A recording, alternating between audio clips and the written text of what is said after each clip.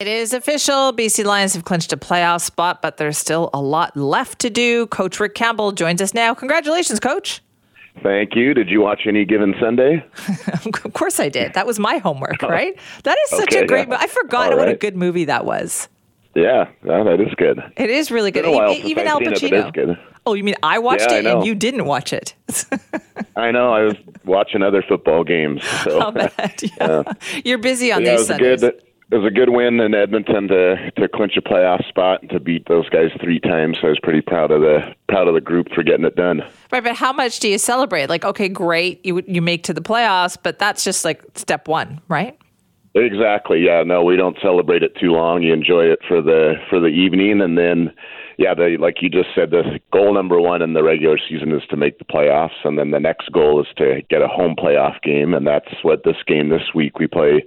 Saskatchewan at home on Friday night, and if we win that, then we would clinch a home playoff game.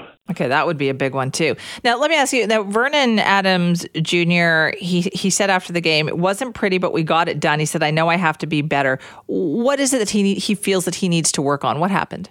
I think he was just frustrated. We threw a couple interceptions, so I think he's just referring to taking care of the ball, but.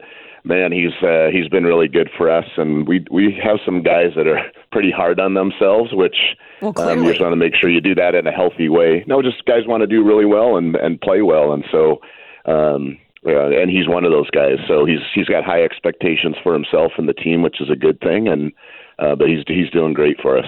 That's what I thought when I heard that too. I thought he's being a little hard on himself here because he really recovered.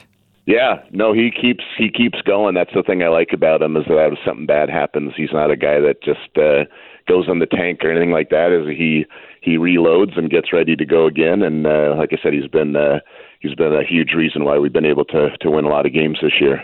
Okay, so what do you want the team to focus on then for this upcoming game?